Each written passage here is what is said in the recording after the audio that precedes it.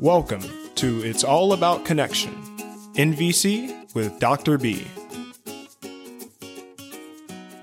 So, on today's episode, we will be talking about ghosting.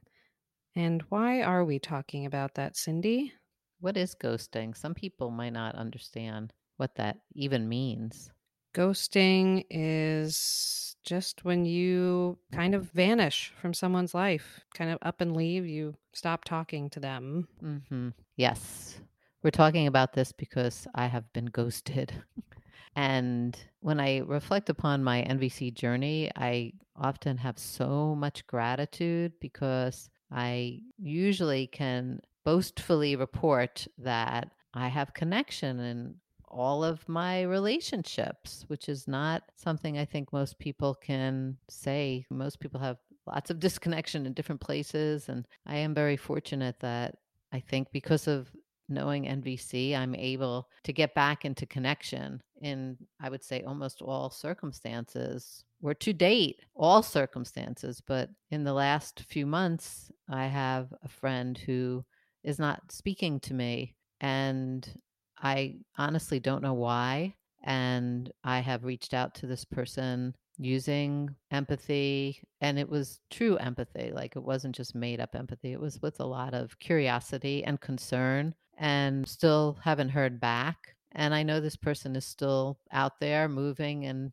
going in the world just because we have mutual friends. And it's very confusing, very, very confusing for me, and sad, super sad. And I just thought it might be helpful to speak with you a little bit about, like, what do you do? Because I'm sure I'm not the only person in the world that this has happened to.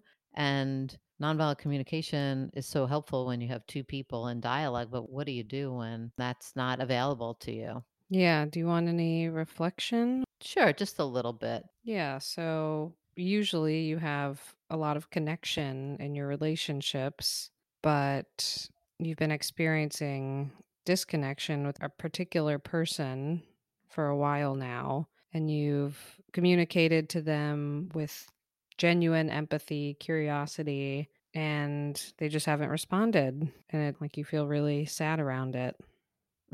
Sad and confused, and really mourning a lot. Friendship, clarity. Those are probably the big ones, friendship and clarity.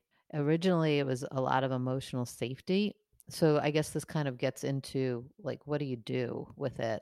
I've had to do a lot of my own work around it, right? Because at first I felt angry. This was not too long after my mom passed. And so I felt very angry and hurt. And I really didn't want to be living in that space. It's a very yucky, uncomfortable place. And what I think I realized was part of what was happening for me, and I would love for you to track this with me, Heather.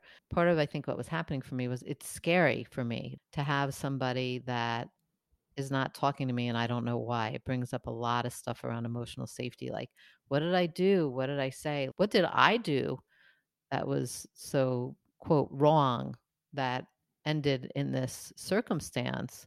And I don't know. And so you can't even make a correction. You can't even reroute your behavior if you don't have feedback from the other person. This is a very scary place to be. It's also very connected, I think, to my childhood wounds, so to speak, of being in trouble and not knowing why I'm in trouble, or I see it very connected to that. And luckily, I think I was able to tie a lot of that together to see, oh, okay, like, that's what's at play with me and why I feel scared and nervous and maybe even defensive and therefore angry towards this person, when I didn't even need to go there. If I could just stick with nonviolent communication and just stick with what's the observation, what am I feeling, what am I needing, I could kind of reroute all of that thinking. And I would love to know what you're hearing in all of that, Heather, because it would be helpful to know if I'm making any sense. So, this person just not talking to you and not explaining why dredges up a lot of deep childhood stuff for you around being in trouble and not knowing why and being confused and having some anger come up and being scared. Can I interrupt there just for a second? Because I think what's important here is I think that this happens for many people in a moment of either conflict or ghosting or a situation that you're not comfortable in, we tend to go into defense mode and make other person wrong when a lot of it has to do with your own psychological stuff going on, deep stuff that you might not even be tracking. And then you end up acting or saying things towards the other person without taking ownership of like what you're saying to yourself or what some of the underlying difficulties that might not even have anything to do with the reality of the circumstance. I think this comes into play in many people's interactions, and that's why there's so much conflict going on in the world that we don't know how to resolve. I'll pause there because that's another piece of this that I would love to know if that makes sense. Yeah, I think this is what you're saying. I think we tend to react to people as if they are the source of whatever the wound is and not the trigger for it. Exactly. Yes. And then it just makes more separation between you and other. And I mean, I still feel very sad because I love this person and I really love spending time with this person a lot. So I miss that. But I'm very happy that I don't feel anger because that would just be salt in the wound, like that I was able to move beyond anger and really think that I can stay there. So that's kind of my in of like, what do you do when someone ghosts you, so to speak, drops out of your life? There are many places where I have my needs for friendship met. And like there were some needs early on in this whole disconnection around need to know that I mattered. But luckily that shifted very quickly because it was right around the time when my mom died. And I had so much support and many needs around knowing that I mattered and love. So I couldn't miss that. So it's just a good example of strategies versus needs and shifting your focus a little bit. And it's not to say that I'm perfect with it and that I maybe don't have moments where it's still hard, but mostly I'm just so very grateful that I am able to see things with what the observation is, what I'm feeling, what I'm needing, and making some requests around all of this so that I get my needs met maybe in other ways.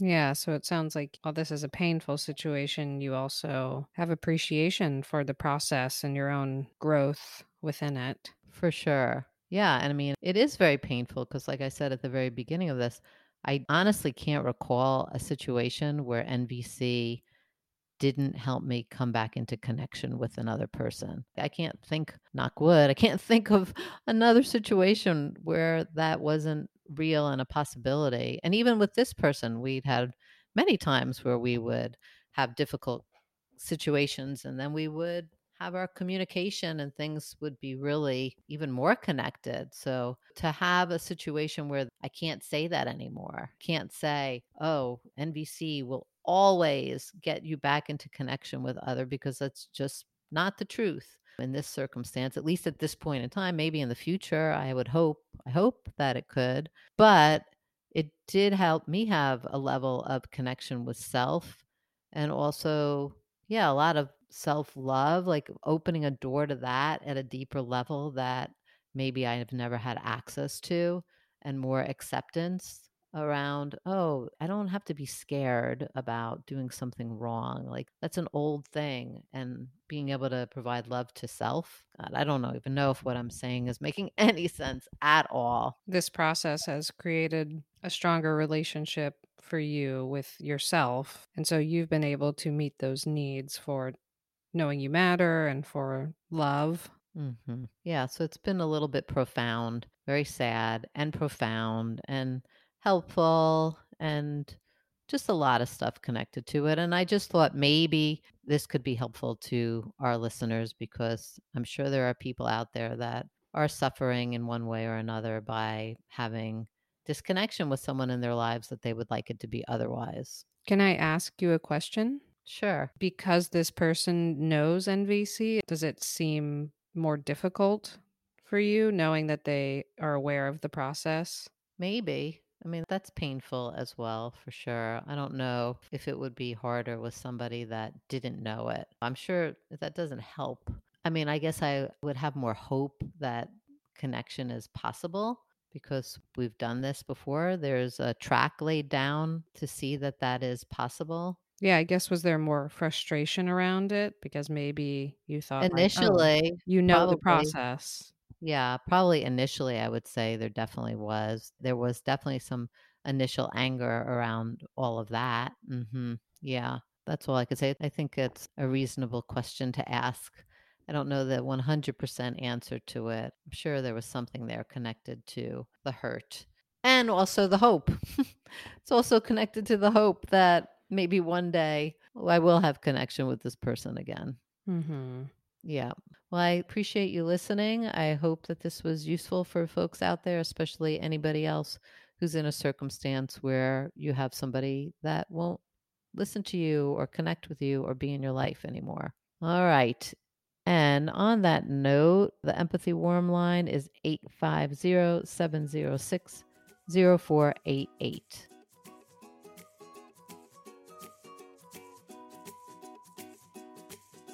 You've been listening to It's All About Connection, NVC with Dr. B. For more episodes and guest bios, please visit us at www.thebigbmethod.com. That's www.thebigbmethod.com. And remember, empathy first,